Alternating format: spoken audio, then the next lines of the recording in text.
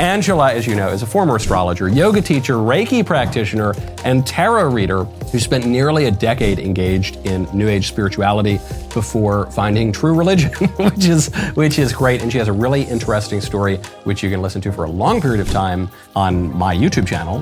That's available now. I think it's at 1.1 million views, so you can go check that out. And now we welcome on Angela. Angela, thank you for coming on the show. Of course. Thanks for having me back. So I want to start with a topic. We can branch off from there.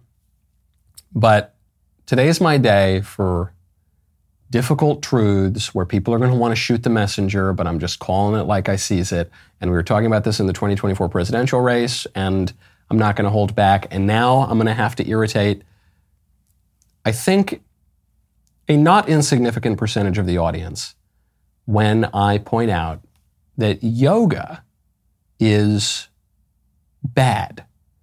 Mm-hmm. I know young white women, even older white women of a certain age, they love yoga, but no bueno. No. In fact, a couple minutes ago when you said, speaking of people that insult their audience, I thought that's how you were introducing me, because this insults my audience more than any other topic. And it's really amongst Christians that I get the most backlash from. And I have found that it is because, honestly, I'm just going to come right out and say it's because yoga is the practice that invokes the most demons. So when you're practicing yoga constantly, you are entirely demonized. And so not only is your flesh kind of at enmity with the truth of what yoga is, but the demons are too. They don't like to hear that. And that's really why it gets the most backlash. But yeah, it's not the practice for Christians to be engaging in. I got this directly from the Indian Ministry of External Affairs, which is the government agency that's responsible for implementing Indian foreign policy. They say that yoga is essentially a spiritual discipline based on an extremely subtle science which focuses on bringing harmony between mind and body. The practice of yoga leads to union of individual consciousness with the universal consciousness. And so thus the aim of yoga is self-realization to overcome all kinds of suffering, leading to the state of liberation, which they call moksha, otherwise known as freedom. So it's about living with freedom in all walks of life, health, harmony, which would be the objective main focus of the yoga practice. And so that's just like right away completely antithetical to what the Bible says.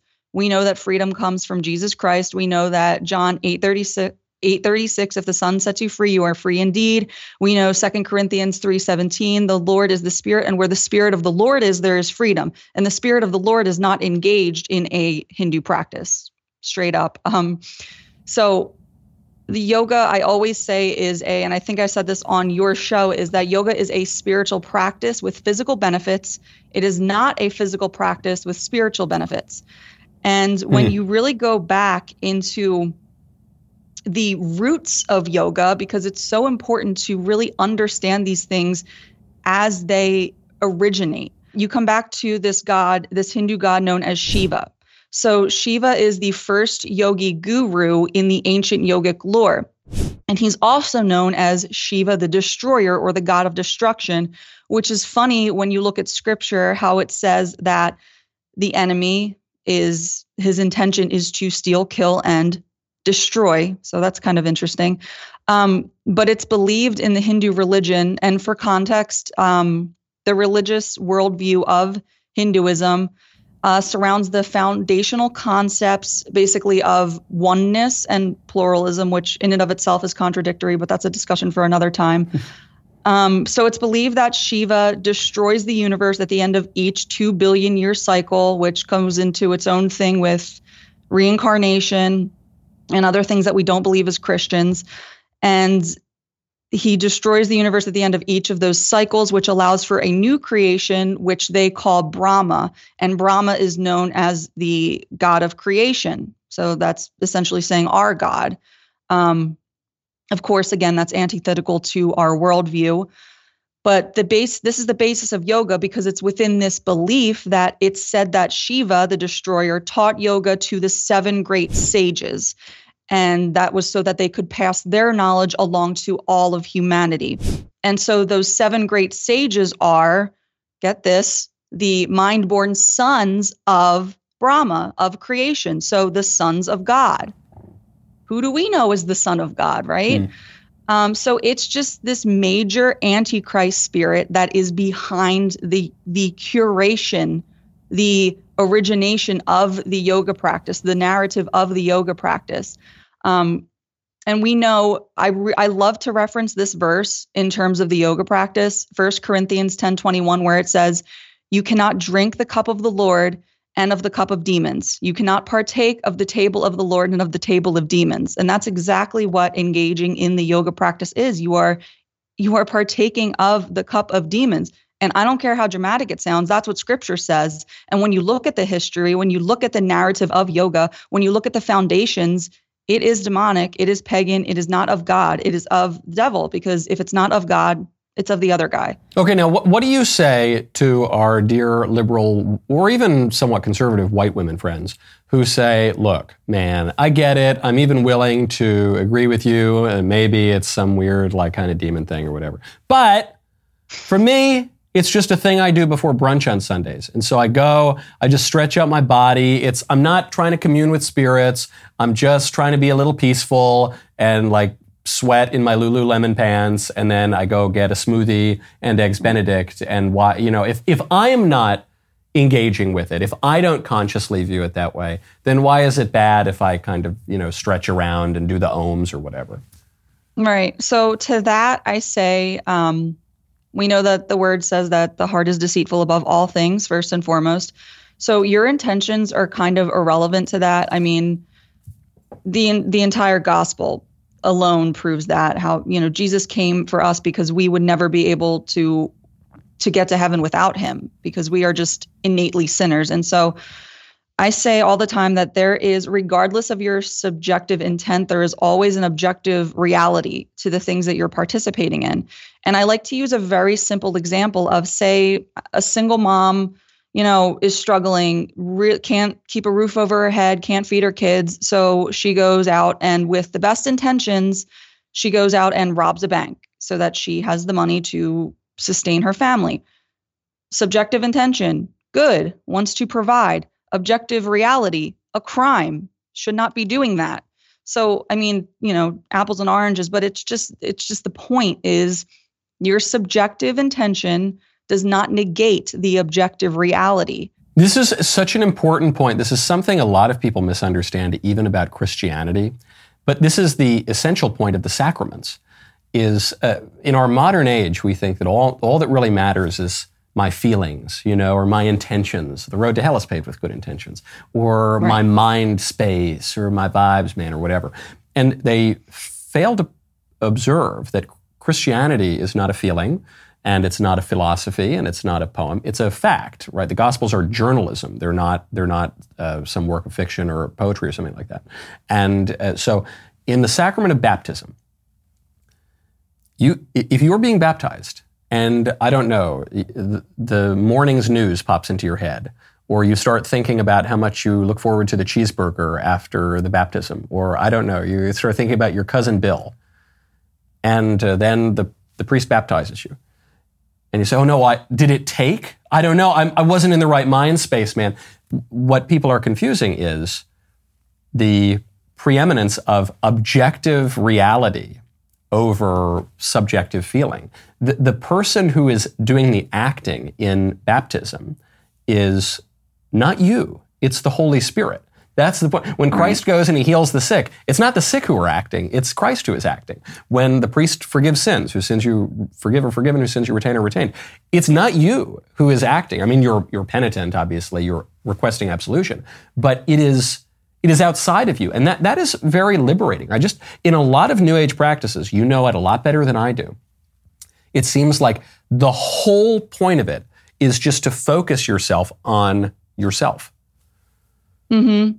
And with yoga specifically, I mean, that's true because it's ritualistically designed by means of enlightenment, and it's self-enlightenment.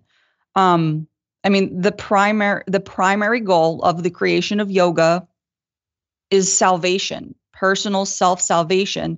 And so within the context of the Christian worldview, The result is, I mean, it's inevitably blasphemous, just to be honest about it, because Hinduism, which is, again, yoga's founder, is the direct antithesis of everything that the Bible says to be true. And as you just said, what the Bible says is Romans 10, 9 through 10. And so we just really shouldn't be doing this. And I know it sounds like, well, why can't I stretch? Why can't I do this? Why can't I do that? I know it sounds innocuous, but that's how the devil loves to present himself. 2 Corinthians 11:14, he comes as an angel of light. Everything about yoga is presented as light and love. There's a reason that the mindfulness industry is like a $1.1 billion industry, because it just capitalizes off of this lie of light and love. It capitalizes off 2 Corinthians 11:14. I love that point. I just want to hit it really briefly, which is that mindfulness and meditation, we hear about it all over the place. It's in schools now. And even I'm fairly attuned to this stuff. Even I sometimes let it pass by. I think, oh yeah, mindfulness, whatever, some hippy-dippy thing.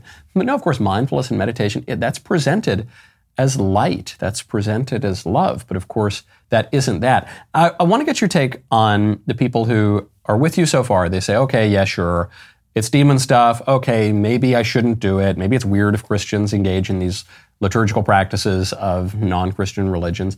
But aren't all people just kind of moving toward God? Meaning, maybe we think God is like a fire hose, and someone else thinks God is like a big tree trunk. But actually, we're all just kind of blind, and we're just grabbing different parts of the elephant, man? And so I'm grabbing the nose, and someone's grabbing the leg, but we're all kind of doing the same thing. Isn't that a lot less harsh? Isn't that a lot nicer and just kind of more inclusive and welcoming?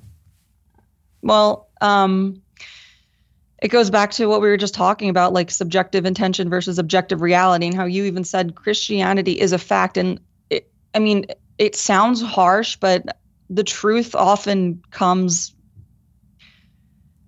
not easily taken. Yeah. It's not always easy to hear what is objectively true.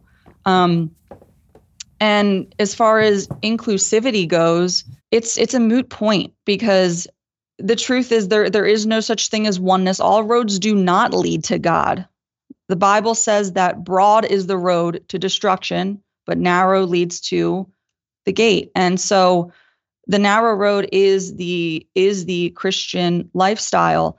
And I'm not saying that because I want to be right. I'm saying that because I know God's word to be true, because I know God keeps his promises. I know he is faithful. I know that Jesus is who he says he is when he says he is the way, the truth, and the light. Buddha said he is a truth seeker. Muhammad said he is a prophet of truth. Jesus said, I am the truth. And so I'm not here to make anyone feel better. And I don't say that from a place of disrespect. It's just, I don't care about your feelings. I care about your eternity. I care about your soul. I care about what's going to happen to you at the other side, of this life. And I've said before on my own podcast that, if someone was standing on a street corner about to set themselves on fire, you wouldn't just let them do it. You wouldn't just be like, yeah, go live your truth. If that's what you need to do for yourself, that right. Seems like a great idea. Go ahead. It's like, no, you would take the match, you would take the gasoline. And that's what I feel most Christians, I won't say all Christians, because there are Christians that don't do it well, but most Christians that really want to demonstrate the gospel, when we tell you about the word of God, that's what we are doing. We are trying to take the match and the gasoline from you and tell you that there is a better way, because there is the way, and that is Jesus. Penn Jillette, who was an atheist, I think he might still be an atheist, he said, 15, 20 years ago now, he said that he didn't have any respect for Christians who don't proselytize. Because he said, if you really think that I'm in danger of hellfire, then I should hope you care enough about me to mention that I'm maybe on the wrong path. What do you make of this objection from Hamodo Dragon, who says, quote, everything I don't like is just the devil and demonic? Because sometimes it, when you talk about these things a lot, sometimes people think that you're just, claiming that everything that doesn't tickle your fancy is, a red guy with a tail and horns. It's like satanic panic, right? So sin, the things that we tend to like as human beings are often sinful, and that does come from our fallen nature, which comes from the result of a fallen world, which is the devil's doing, essentially, the serpent in the garden. So, I mean, that's not necessarily a false thing to say. The things that we enjoy as human beings are often sinful, and thus they're demonic. You know, if someone enjoys going out and getting drunk every night, that's demonic, because it's just a blatant sin. But not all things that we enjoy are that way. I mean, maybe in this culture, it's so easy to fall into, because of concupiscence, it's so easy to fall into pleasures that are vicious. But if you practice virtue and you try to turn away from that stuff, then one can derive a great deal of joy from taking a walk in a park, playing music or something like that. Right. So yeah, I'm not saying, taking a walk in the park is demonic, but you know what I mean? It's just depends like within on the park, context, I guess. It's within the context of things that I guess that the Bible would categorize as what is sinful. Taking on the walk in the park, spending time with your pets, that's not demonic. But the point with yoga specifically is a completely different animal from somebody enjoying flying a kite, taking a walk in the park, going parasailing, surfing, stuff like that. It's like, when the vine is pagan, the fruit cannot be holy. Yeah. And so the vine here, specifically with yoga, if that's what this person is alluding to, something that they enjoy doing, then the fruit of yoga, if the vine is Hindu and the fruit is yoga, so then we take it from this point of view. The vine is yoga, so the fruit is idolatrous. It's false worship. It's explicitly condemned in the word of God, and that just is what it is. And in John 15, Jesus calls himself the vine. That's the only vine that we should abide in. There's only one vine that produces holy fruit. And apart from him, we can do nothing. And so just given the design, the history, and the purpose and the definitions surrounding yoga, we can be assured that the one whose branch grows from the practice is withered and thrown away, like we do see in John 15. I'm struck even by the language that people use around this stuff, because there are going to be maybe more people after this segment than before who say, okay, you're right, yoga, I'm not going to engage in it. It's kind of weird. It's probably demonic. It's not good for me. Okay, I'm not going to do it. But I just want to be at one with the universe. I just want to manifest good things. Like I just want to feel some good vibes, man. I'm putting good vibes out for you, and it's just like a yin and the yang. You know what I mean, man? And I'm being slightly hyperbolic with the way I'm using this language, but people, even conservative people, Christian people, traditional people, because language is so slippery, and because it's so prevalent in our society, and we're mimetic creatures, so we just imitate what other people do, they'll just use this language. And then the more you use that kind of language, the more it informs your view of the world, because language constitutes, in many ways, our view of the world. I've heard people say, hey, can you just pray to the universe, man? And I think praying to the universe is explicitly condemned by all of the monotheistic religious views and, of course, Christianity. Right. Praying to the universe is to pray to creation, which is idolatry. And I know you don't mean to say that you want to be idolatrous, but that's how slippery the language can be. 100%. And I did say this on your show. If you go into a yoga studio, that's what you're going to hear them say. Is let's, oneness with the universe. Let's channel our source energy. It's not going to be about God. When I was at the tail end of my journey in New Age, when I was teaching yoga and I was starting to wake up to the truth of Christianity, I tried to be like, well, I'm going to be a Christian yoga teacher, which is a hilarious thing that people like to say to me sometimes. I'm going to be a Christian yoga teacher. So I would try to talk about God, and it was just like, it just struck the room in such a way where it just did not belong, because it's not of God. So why are you trying to bring God in? God has nothing to do with the yoga practice. It's really funny that, I mentioned at the beginning, there's an antichrist spirit behind yoga, and that's true. And it's actually called the Kundalini spirit. So there's something in the yoga practice that they refer to as the Kundalini spirit often. And it's literally referred to as a coiled snake that lives at the base of your spine. And a coiled snake, we know what the snake is. And so through the yoga practice, this snake travels up through your chakra system. And this is done through the particular asanas. And the asanas are the movements that you go through. Stretching, by the way, I will just say as a sidebar, stretching and yoga are two different things. You can stretch, just do not stretch within the context of yoga. So So this I try not to do spirit, either, though. Just to be safe, Angela. I try not to Just to be exercise or, work out in any way. Yeah. There's plenty of ways to exercise without channeling ancient deities. Yeah, I'll just be really careful, though. I'm going to be I'm going to err on the side of caution. This snake travels up through your chakra system according to yoga, and it's done through the multiple poses and the asanas. And the intention with that snake traveling up through your spine and through all your 7 chakras up through your head is to align with a higher version of yourself. And so basically the Kundalini spirit is a counterfeit Holy Spirit. And so this whole play of Satan with the lore of the Kundalini spirit in yoga, it's crafty because it is an assault to our very God-given design to crave the supernatural. God gives us these yearnings because we are created for a relational intimacy with our Creator. But too often we simply just don't want to invest the time, the fervent Bible study or prayer or, church going to really witness that. And so the timing with the Holy Spirit is always in God's hands. It's not by our demand. And so then here comes the false prophet of the Kundalini spirit of this lore of the yoga practice that's like, oh, I can have it right now. And so yoga is just like a deception within that context. And it's funny to yoke. It's funny, Angela, because it's, when we say these things, like yoga's bad, there's demons involved, don't do it.